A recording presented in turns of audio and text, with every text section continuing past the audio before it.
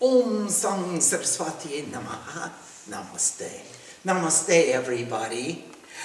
This evening we're going to begin chapter 9 on page 177 of the Devi Gita. And Himalaya said, I want to tell you, before I even start talking about what Himalaya said, I want to have Swami says. Swami says, this is one of my favorite chapters in this book.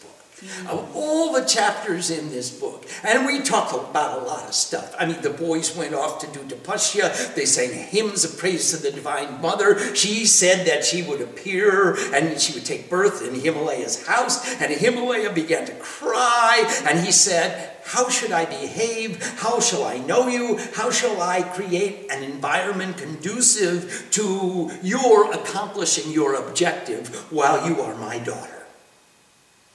And then the Devi she proceeded to narrate the steps of yoga and the methods of tapasya and the methods of pranayama and pratyahara and dharana, dhyana, samadhi. She went through the Ashtanga yoga, and then she started talking about puja and establishing the vibrations and the matrikas and all the goddesses within your own body, in all of your chakras, in your bhuta shuddhi. And then she went through from the Muladhara to the Swadhisthana, and from the Swadhisthana to the Manipur, and from the Manipur to the Anahat, and from Anahat to the Vishuddha, and Vishuddha to the Agnya chakra. And we even talked about the Sun chakra, Rodini chakra, and the Sahasrara. And then she said you can go out and even levitate above that body, above that sadhu who is sitting down there in meditation. You can look down on him as one extension of your body. And she went through the various processes of yoga and sadhana and asana and pranayama and tapasya. And now, in chapter 9, Himalaya Uvacha. And Himalaya said, you can sit a little farther back if you like. Tell of your own devotion, O mother, by means of which wisdom is easily attained. Men can become victorious, even ordinary men who are not devoid of attachment.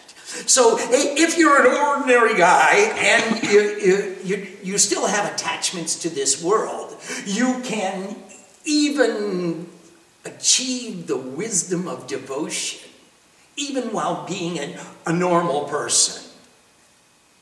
And the goddess said, the well-known path to me harmonizes 3 to attain to self-realization, otherwise known as liberation. O chief of mountains, these are in truth Karma Yoga, Jnana Yoga, and Bhakti Yoga. Now these 3 are all in harmony in every action. Wherever you have karma, any kind of movement, any kind of action whatsoever, you have some jnana. You must know what you're doing, or you don't know what you're doing, in which case you have minus jnana.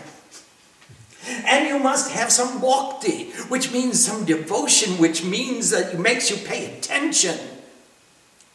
Makes you want to sit in the front row of the class instead of as far back as you possibly can. The bhakti that makes you, the love that demands your attention. And so these 3, and you could have minus bhakti and desire to hide from the teacher, or you could have true bhakti and come as close into the bhava zone as you possibly can. When I was studying at his school, yes, Mom. When I did my preparation, my lesson, right. I was at the end. You're right. Everyone who does not prepare and is afraid of being called upon tries to hide at the back of the classroom. Yes, Mother. Thank you for that teaching. We all understand that principle, students and teachers alike. The harmony of these 3 is most suitable in performance to be capable of all attainment. You want to attain success in something, you better put your bhakti and your jnana with your karma. You can't do it by karma alone. You can't do it by jnana alone. You can't even get there by bhakti alone. If I love you, I'm going to study you how to please you. And that knowledge is going to come through my actions, and then every action is a representation of the devotion that I have to demonstrate my knowledge about you. So if you harmonize all three of these in every action, then you can hope to attain to success. It is easier to absorb thoughts in truth when consciousness of the body is free from suffering. So if your body is calling your attention, it's knocking on the door and say, "Hey, Swami, look at your foot." Or, "Hey, I'm not strong enough to sit in the front row. I will sit in the back of the class and hide." In some way, the consciousness of your body is not free from suffering. So now, it's more efficient if we make the consciousness free from imposition by the body. As the qualities of men differ, so also the qualities of devotion are understood as three. Sattva, Raja, Tama. Leading another into difficulties by means of fraud or deceit. Exhibiting jealousy or anger, such devotion is tamasi, manifesting darkness or ignorance. So there's tamasi bhakti. If, forsaking all difficulties and only for the purpose of his or her own welfare, always some desire inhabits his heart for fame or some worldly enjoyment, thinking of the attainment of this or that fruit resulting from his worship with great devotion, or if thinking himself different from me, he makes his bad character known to others, that devotion is reckoned, O King of Mountains, as Rajasi, manifesting attachment. So if I'm thinking that I'm doing this sadhana and I'm going to achieve great name and great fame, and I will achieve wealth and the status in the eyes of other men, then I'm bound by desire, I'm bound by attachment. I'm not loving you because I love you. We call it Jabardrishti Bhakti. Papia, tumi bujati parimede Jabardrishti Bhakti ki artache.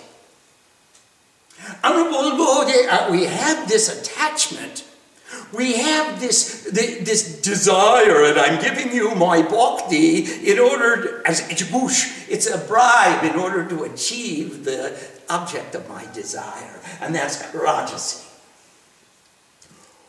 Offering to the supreme divinity in order to purify all sins, as has been required by scriptures of wisdom, that sacred duty to me is continually performed as an honor and a privilege. Thus, the presence of intelligence is certain, but this intelligence is still divided, thinking the devotee is different from the recipient. I am offering to you in order to purify me from all the malevolent actions I performed against you, and beg your forgiveness. He performs action for my pleasure. This devotion, O mountain, is sattviki, manifesting truth. So if there's still duality, there's still division, I'm still a devotee, and you are still the object or the recipient of my devotion, then I have sattvic devotion. But remember the story of the three thieves. Even Sattva couldn't enter into the house of the victim. We have, Thomas said, kill this guy, he's no more use to us. Raja said, no, let's not kill him, let's just bind him up and beat him up and throw him in a ditch. And Sattva said, let me help you.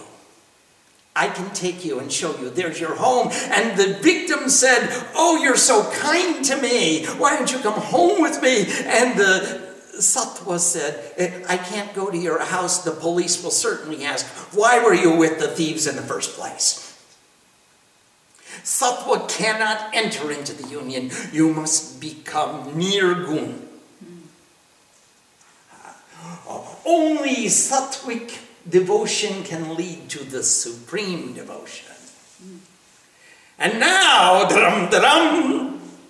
Pay attention to a discussion of my knowledge about supreme devotion. We call it parabhakti. It's parabhakti. It's above Jabadrishti bhakti that I do for the achievement or the attainment of my desires. I want something from you and therefore I'm devoted. It's different from the hingsa, that I want to injure you. Oh Lord, please destroy my enemies.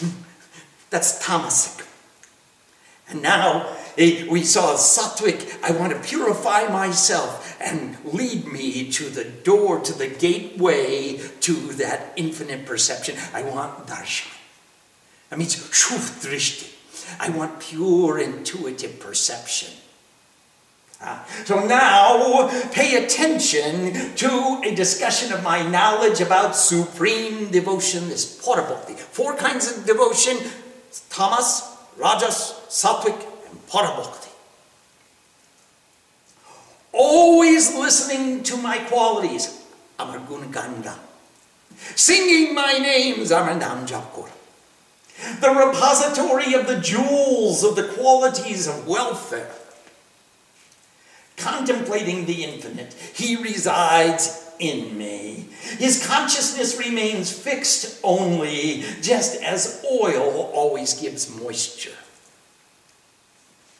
He maintains no other motivation there, nor is there any other desire.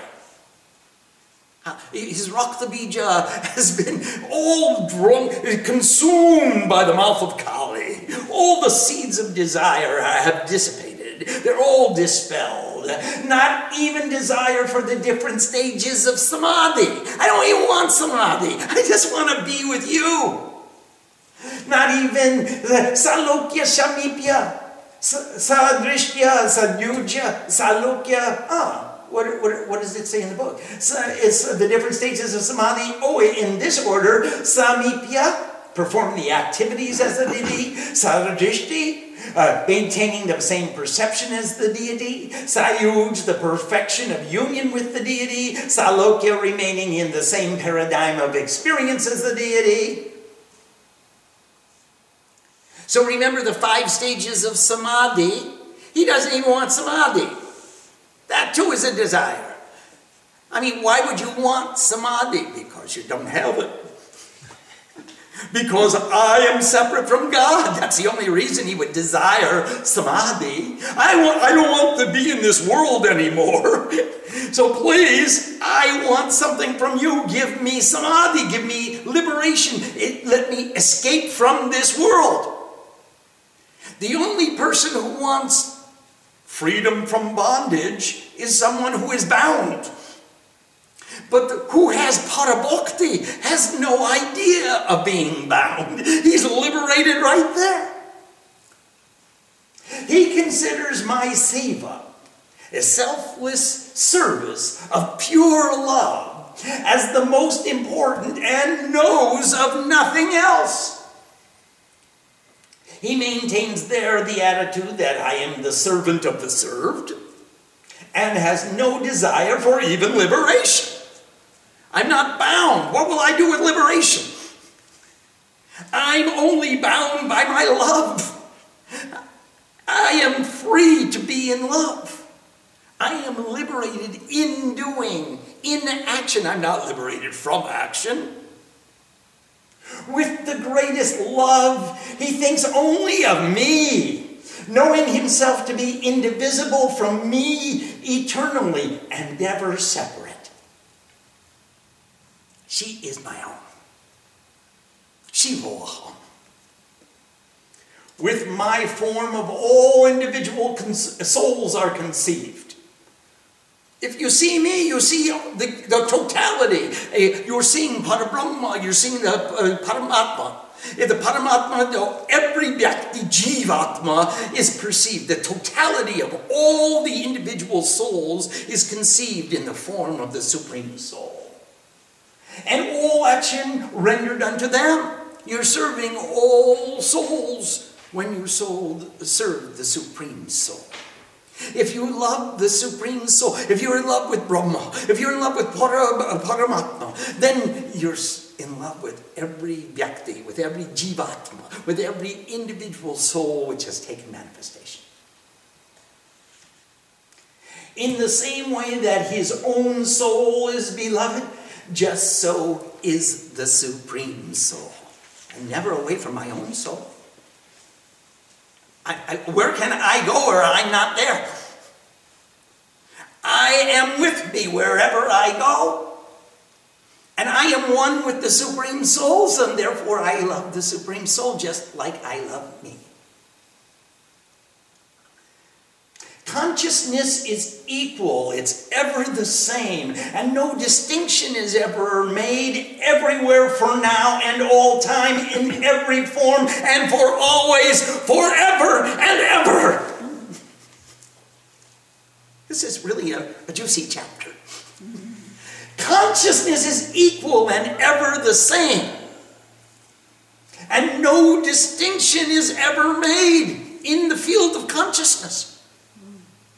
You see the Supreme Soul, and that's where you remain, in perception, in union, in yoga with that Paramatma. For everywhere, all time, now and forever, in every form and for always, so long as we remember. That may be Kalkashti, or it may be Amanta. It's an infinity while we're there. It may pass in an instant, but it's an infinity in that instant. To be with the Paramatma is to perceive infinity. Infinite time and infinite space, infinite matter and infinite consciousness. Remember Kal, Niyati, Rag, Vidya, and Kala. These 5 kanchukas. These 5 limitations of supreme consciousness disperse, they dissolve in the perception of Ishvara. So in the moment that we perceive her, in that moment we forget all the limitations of consciousness. He bows down and venerates the Chandalas, the outcast people like us. Even as Ishwar, the Supreme Divinity, he doesn't make any distinction between the Supreme Soul and an individual soul. Not a high-born, not low-born, not a Brahman, not a Vaishya, not a Kshatriya, not a Shudra. He doesn't know any caste distinctions. He doesn't know who is high and mighty and who is low and lowly. He never manifests low intelligence because all distinctions have been rejected. He doesn't buy into that myth. That some are high and some are low. Some are in the middle. Some are on this side and some are that side. He becomes filled with devotion to me and whenever he sees my sacred places. So if you go on a Tirthyatra all around Bharat, and you visit all the sacred places in the land where the light of wisdom always shines. And you visit each of the chakras and each of the vibrations, each of the akshars, which reside on the petals of the lotus around the center of each center of energy. Every time we make that yatra, every time we make that pilgrimage, he becomes filled with devotion to me. Inside and out. What a privilege it is! Om Namo, Om Namo, Ing Namo, Ing Namo, Om Namo, Om Namo, Ring Namo, Ring Namo, Ring Namo, Ring Namo, Ang Namo, Oing Namo, Om Namo, Ang Namo, Om Namo, Ang Namo. And he becomes filled with devotion every time he just mentions the names of the tirthas. All those places of pilgrimage which you can visit in an instant, just sitting where you are. Here's a magic carpet for you. Learn how to fly. Learn to visit all the tirthas, all the places of pilgrimage, and become filled with devotion whenever he sees those sacred places. He sees my devotees with great faith. He listens to the scriptures with faith and is a master of mantras and tantras, etc., etc., etc. He is overflowing with love for me. The hairs always stand up upon his body. Water caused by the tears of his love always flows, and his voice is choked with emotion. With an attitude of greatest intensity, he worships me. O King of mountains, as the supreme divinity, the womb of the universe, the cause of all causes, the primary mover unmoved. Adhikar, the first and foremost amongst the causes. A continuous series of causes and effects is not sufficient to logically explain existence. You have to have a first cause. You can't just have an ad infinitum retrogression, as they were calling it in logic. According to our Nyaya philosophy, we have that ad infinitum retrogression, which caused us to postulate a primary mover which herself is unmoved, and that's Srima. She doesn't move for anybody until she's ready. That's called hot.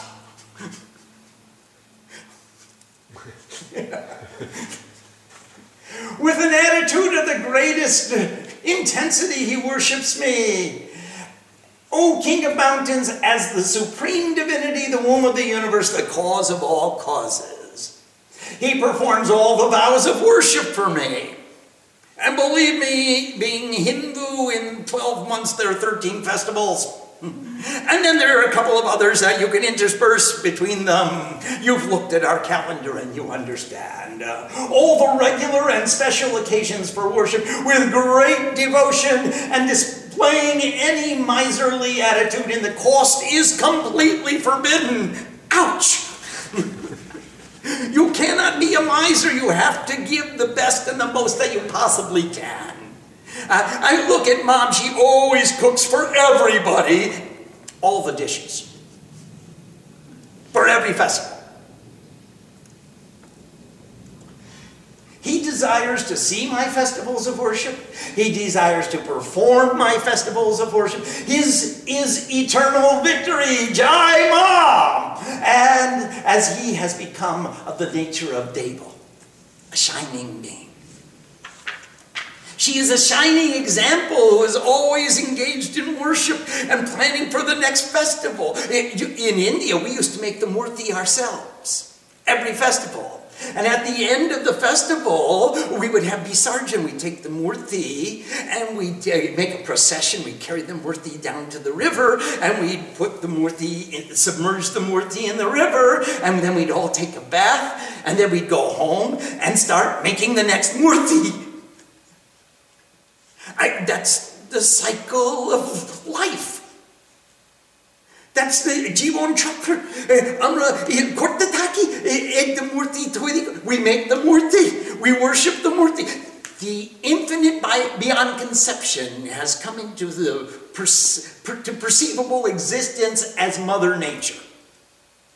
We say, Mother Nature, you are infinite and beyond conception. We cannot conceive you. Give us a finite form.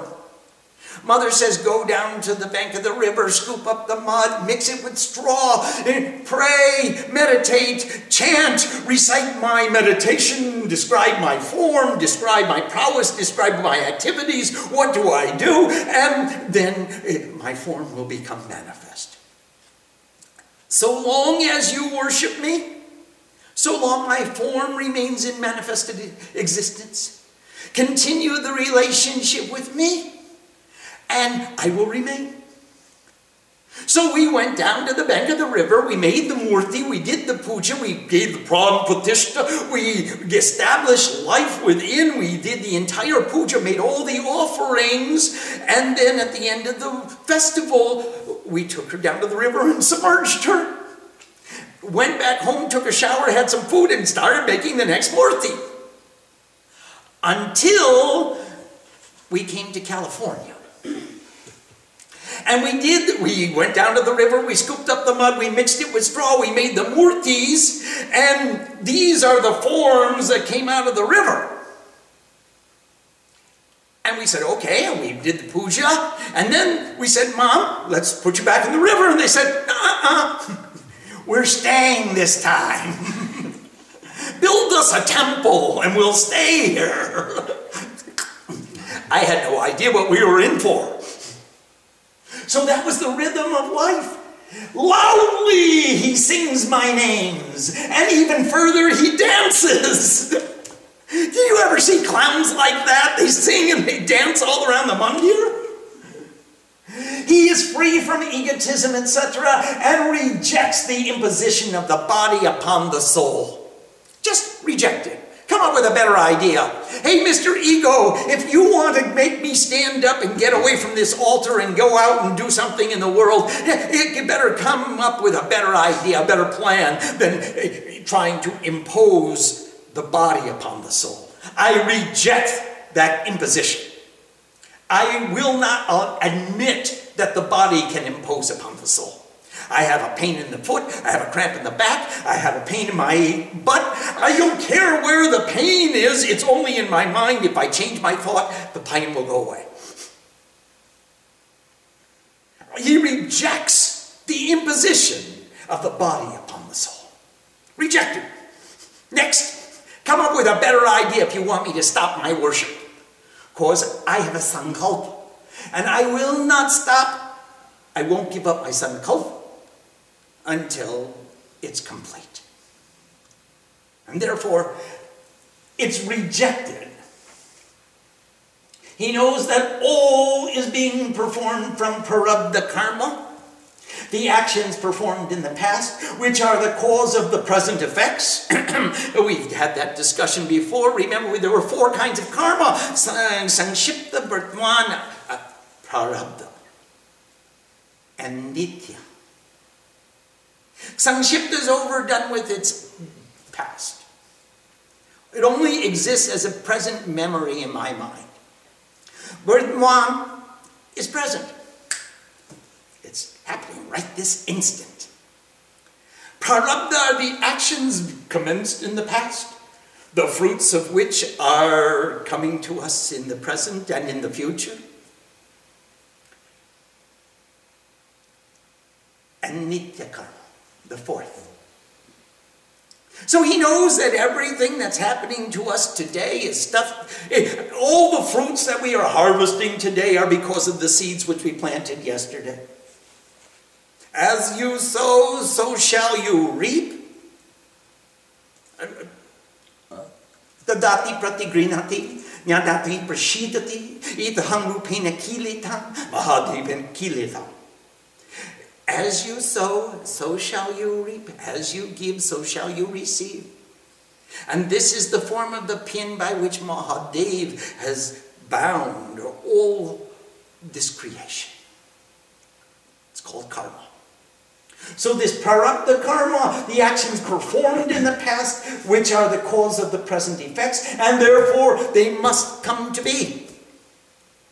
He keeps his thoughts centered in me and does not fear for the protection of his body.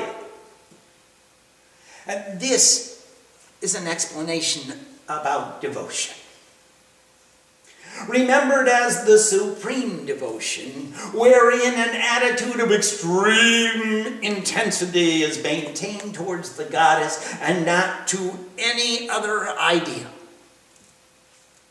Whoever can produce this supreme devotion becomes one with the principles. His consciousness perceives only that, as in Tat Tvam Asi. And he becomes dissolved in my form. Sad Sarupa Sadrish Sayuch. He sees the form, and he's one with perception, and he's one with that form. Brahma Eva Brahma Bhavanti. The knower of the supreme becomes the supreme.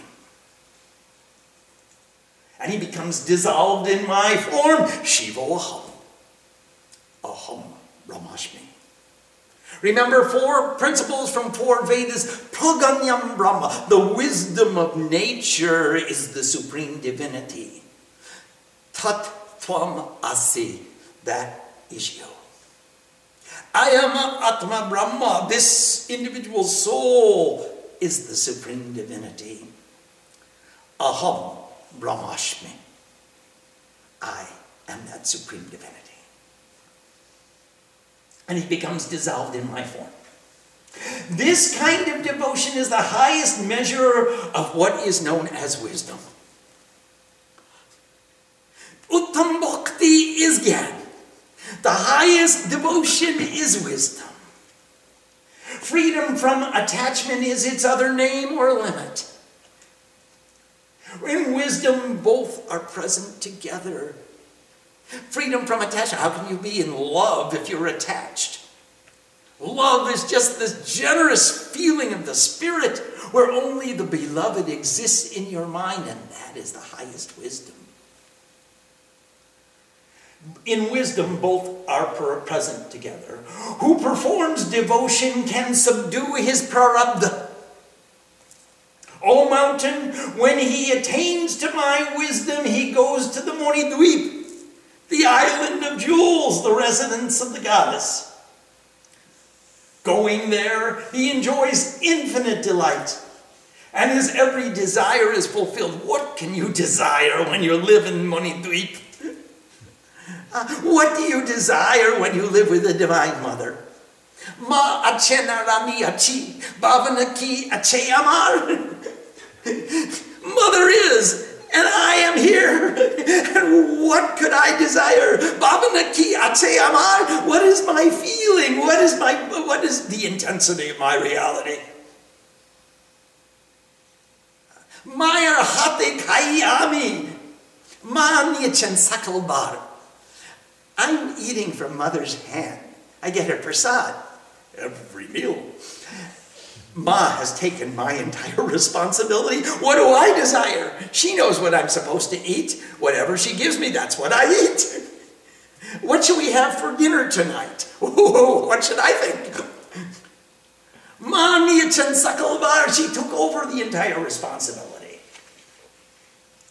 And his every desire is fulfilled. Ultimately, he attains union with the wisdom of my form of consciousness, O mountain.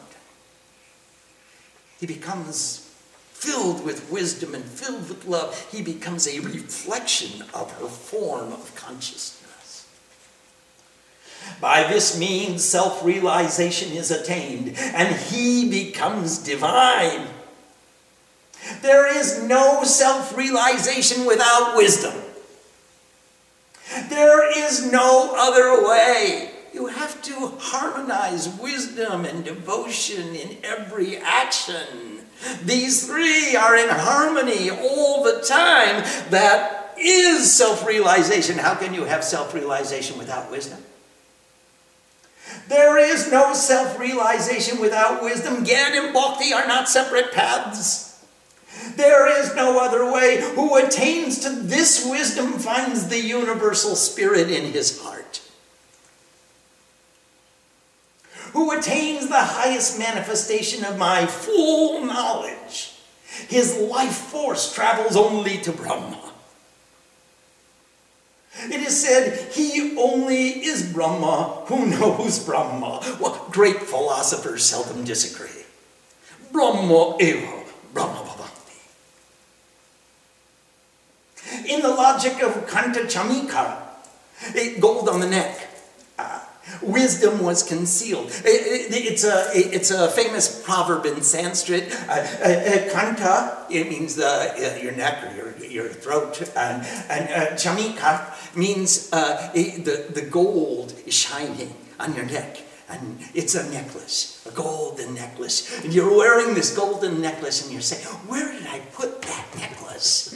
Where has that necklace gone? And you search all over. I know it myself. I put my glasses on my nose and I look around for my glasses. Ma, I'm a cheshma koi. Where did I put my glasses? And I go, there they are. I'm looking for the gold on the neck. In the logic of Kanta Chamika, gold on the neck. Wisdom was concealed. By wisdom, lack of wisdom is destroyed. Something new is not gained. Only he found that which he already had. And that's the proverb. Here we are, all of us. I'm searching for peace. I'm searching for self-realization. I'm searching for wisdom. I'm searching for God and guru and all that. And we don't realize that we're wearing the necklace around our neck. Funny we are. So when you find the necklace, you didn't get something new. You say, oh, I just woke up. What a silly me. Here I am searching outside for something I'm wearing already. I already possess. Something new is not added. I only found that which I already had. From this understanding comes understanding of my embodied forms, manifested in ideals, in souls, in waters, as in the realms of the ancestors. They're all my embodied forms. All the dharma is my embodiment. It's the manifestation of me. All the atmas, all the jivas, all the waters, all the nourishment, all the pitris, all the ancestors who paved the road for me to come to this place, this understanding right now, they're all manifestations of me, of my divinity. Well, this is what I'm trying to appreciate every time I do the Shraddha, every time I recognize that my ancestor prepared a road for me to come. Everything that I got in my life is somehow they prepared the way for me to get here. And I want to say, I'm in a good place with good people doing good things. Thanks, guys, you did a heck of a job. You did it really well. Namaste. I bow to you. To every manifestation of Dharma, of Atma, of Jiva, of everything that is divine that helped me to get to this place where I am right now. Namaste. Dhanyavad. In every way that you added and enhanced my capacity to have this understanding. Pranam. No. Shadows and light are said to be distinguished as independent. You can see the light and you can see the shadow. In my realm of wisdom, attitudes of duality are forbidden for both of them. There's only unity. There's only the one. There's no duality. So all these concepts of darkness and light and positive and negative and plus and minus and good and bad and all the other value judgments we are constantly making, they don't exist in union. When we achieve that unity, that liberation, that self-realization, that illumination, there is no longer any duality. They're forbidden. Who attains non-attachment only, without the fullest attainment of the wisdom of absorbed consciousness, will reside in Brahmaloka, the realms of supreme divinity, eternally, at least until an age has passed or beyond.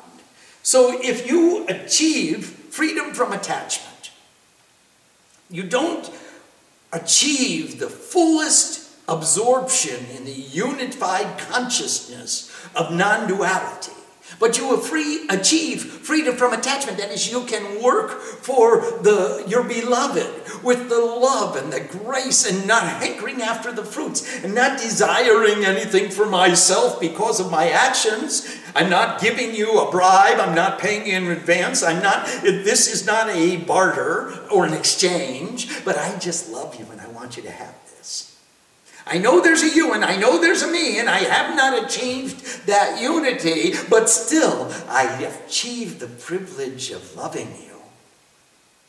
Then we get to go to Brahmalok and reside for an eternity in the realms of supreme divinity. That's a lot.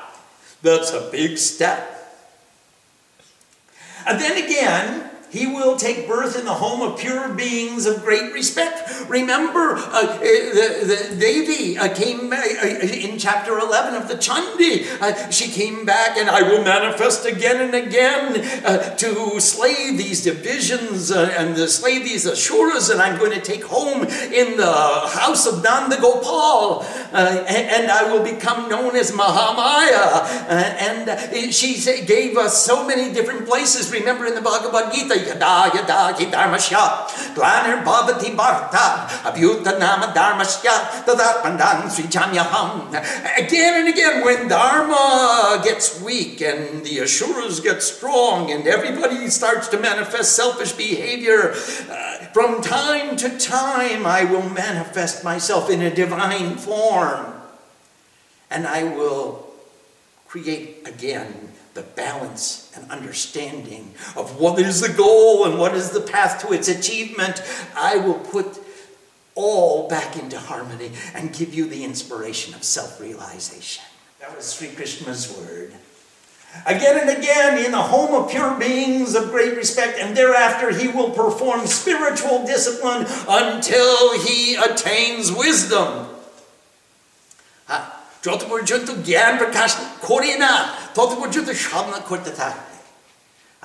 will continually perform the spiritual discipline, the sadhana. And we've had several definitions and several ingredients that we've talked about for our sadhana. We're going to add some more in the next chapters. So he's going to achieve that sadhana, that wisdom, by performing discipline. With many births, O king, wisdom may be attained. Remember, Shiva and Vishnu in the first chapter fought with Hal for 60,000 years. We all want it. Well, can I get it next week, Mom? Or we had someone come through the temple last weekend. They said, "Could I have some peace, please? I'm leaving for India tomorrow." Like it was something we could stick in the window of the car as they drove through the temple. Therefore, devote every effort in the pursuit of wisdom. Take refuge in effort. You must take refuge in effort. Devote every effort to achieve this wisdom and take refuge in that effort. If this great consciousness is not attained, it is a calamity. I mean, it's the highest attainment of human birth. Why would you settle for a few little crumbs that fall from the table when the whole meal is there? Take refuge in effort. If you don't get this consciousness, it's a calamity. Again, this human birth is difficult of attainment. Then also to be of the first caste at the apex of society, like a spiritual seeker, someone who's inspired to pursue spirituality or spiritual life. And to have inculcated the wisdom of the Vedas is also difficult to attain. I mean, to have this knowledge rammed down your throat by a concerned doctor who is serving his patient like a physician, Uttam Ved, the highest form of doctor. Remember, the lowest form of doctor says, "Please, I'm writing you the prescription, take the medicine."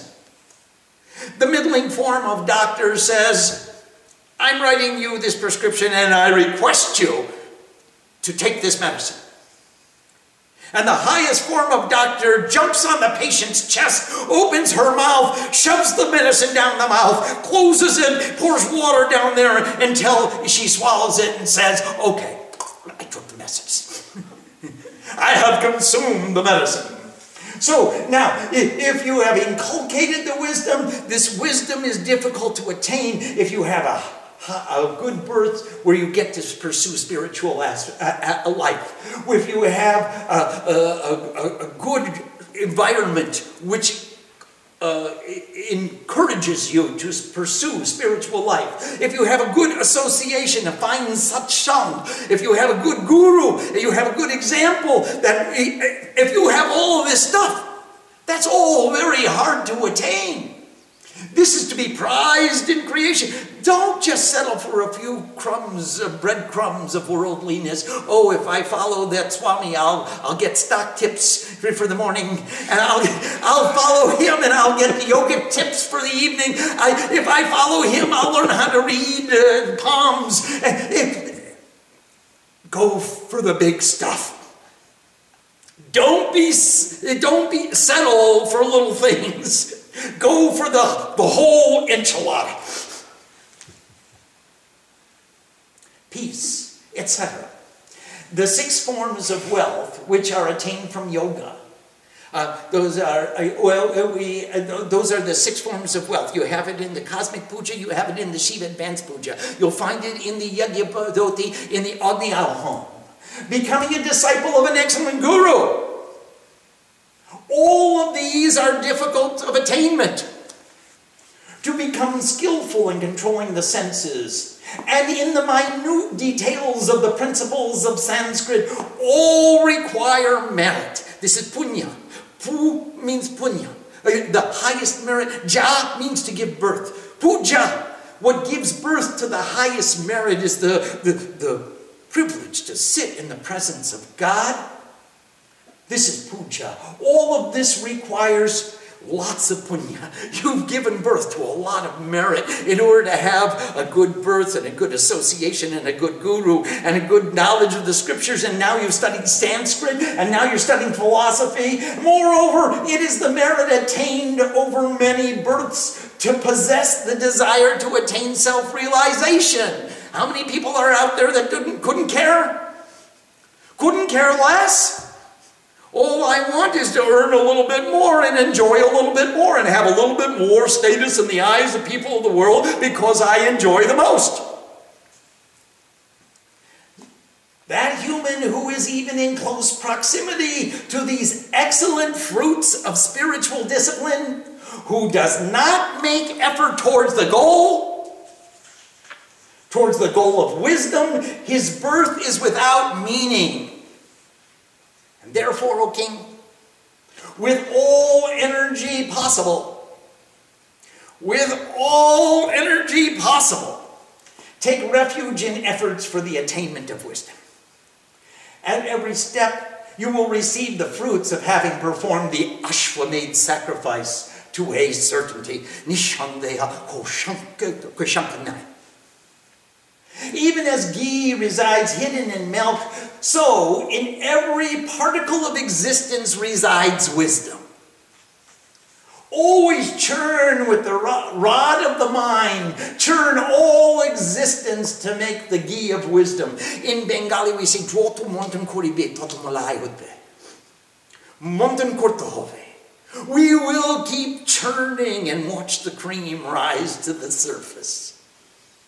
And then keep churning and watch the cream rise to the surface. Make the ghee of wisdom. Strive for the purpose of attaining wisdom. Thus the Vedanta loudly proclaims, total realization or liberation must be pursued. What more do you desire to hear? Om Sam Saraswati Namaha. Namaste. Iti Namamadhyaya. Let's see if there are any questions. Please. We have a question from Jayma James. Namaste, Jayma. From the grace of serving in Sattvic Bhakti, does a desire arise to go into Parabhakti, or is it that it's a boon granted by the Divine Mother at her will, and when she wills it? Both happen, James. When you serve, why are you serving? You want to purify yourself and you want to get hold of that Parabhakti. You want to inculcate that Parabhakti. You want to bhavayit. You want to have that as your intensely strong desire, intensity of reality that you are intuiting. That is your goal. And that's why that you are performing this Sattvic Bhakti. And it's an automatic evolution, and it's kripa, it's grace. And remember, kri means do and pa means get. And the grace is what you do is what you get. So the grace and the action are one and the same. You're doing the sadhana and you're living the bhavana and you're living the dream. And when you do live the dream, you get the grace. And it gets stronger and stronger and a greater intensity of reality, and then until it becomes your soul, an exclusive reality. So both are true. We have a question from Ramya. Namaste, Rami Mami. How can we recognize when our body is imposing on the soul, and what can we do to actively reject it? Ramya, first of all, if I think that my foot hurts, then my body has imposed itself upon my soul. So I realize that that's a thought. If I think I have a backache and therefore I can't sit in an asana, I'll sit in a chair, then I'm relegating myself to a lifetime without asana. And I know that the body has imposed itself upon the soul. Now, in our present example, we are rejecting any imposition of the body upon the soul. So therefore, I'm going to say, I will not accept the imposition of the body upon the soul. I will strive to conquer the impulses of the body. I know the body is very strong. The body invokes ego, and the ego says, I am not comfortable. And I would say to that uncomfortable ego, that's just why I'm here.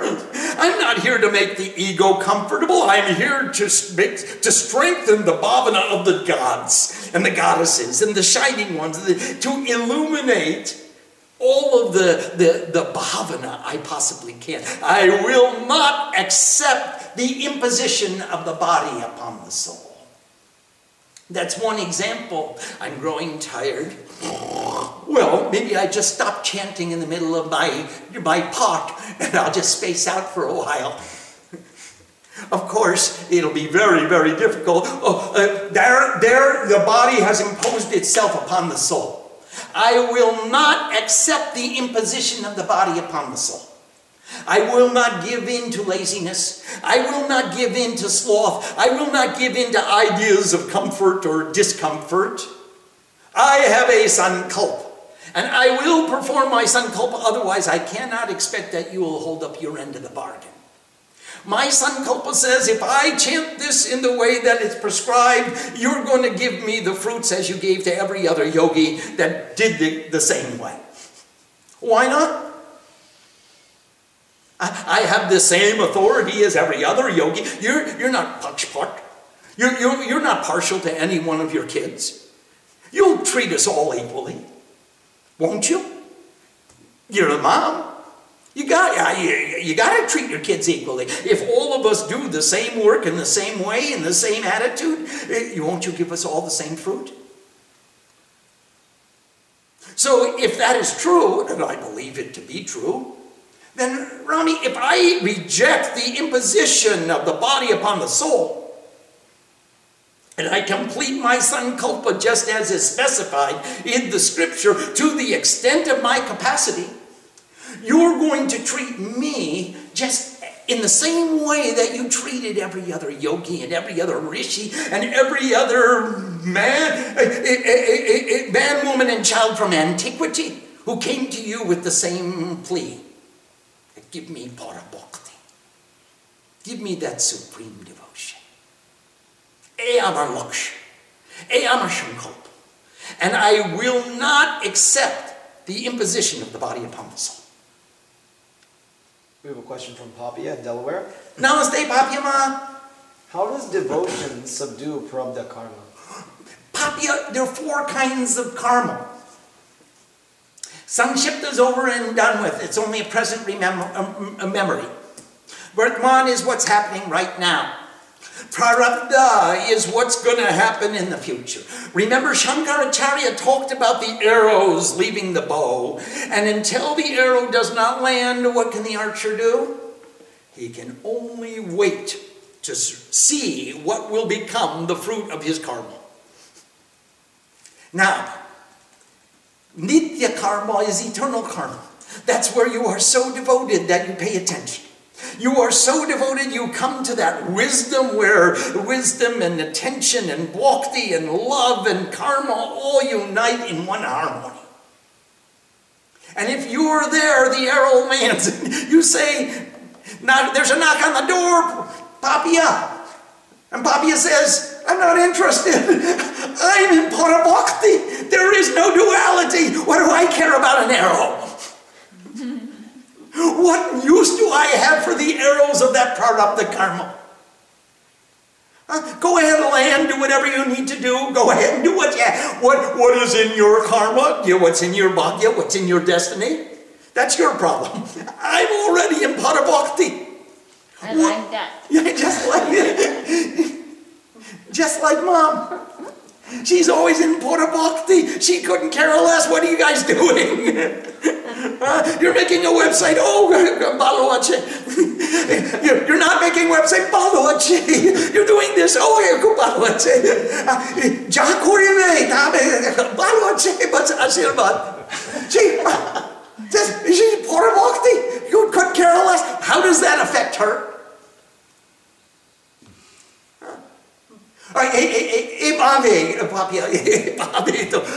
Bhakti, sab karma, sab prarabdha, kiye jayenge.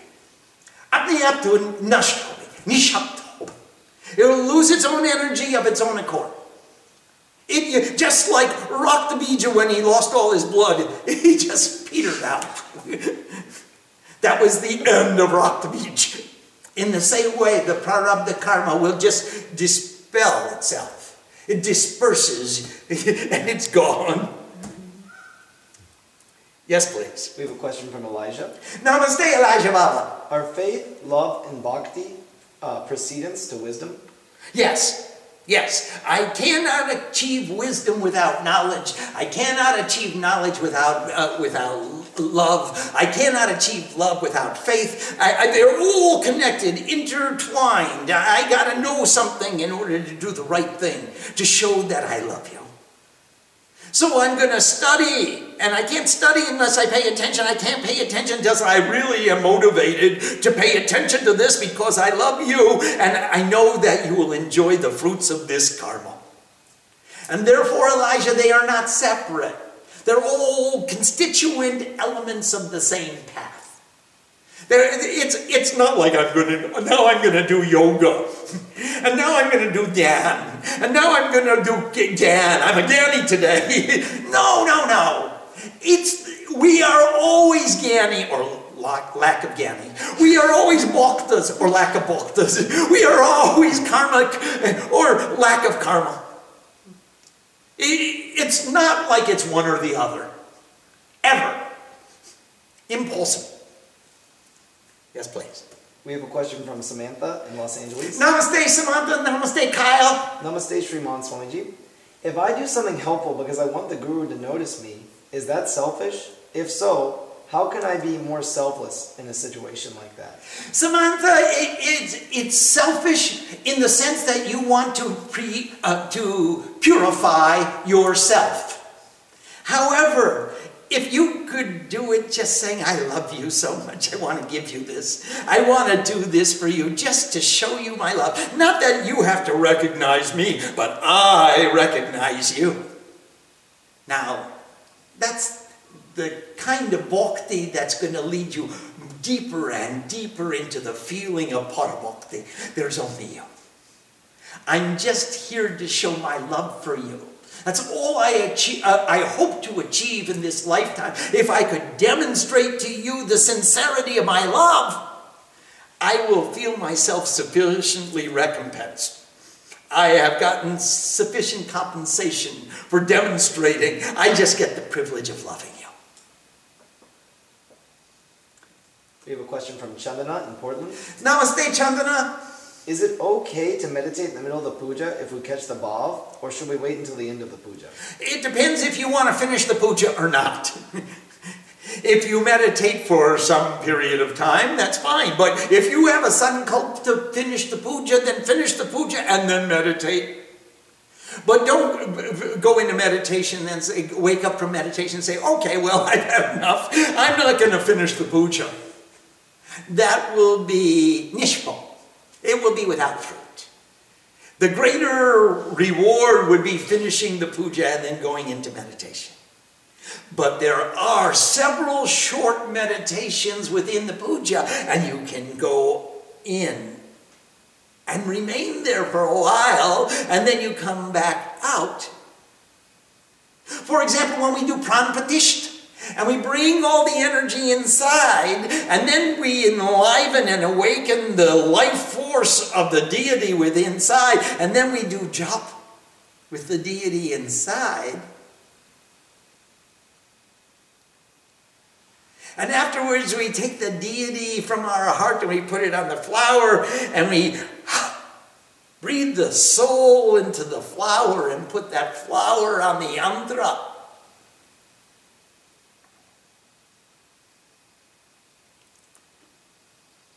These are guided meditations which are designed to bring us into that state of meditation and then back out in the state of sharing our love with the entire universe.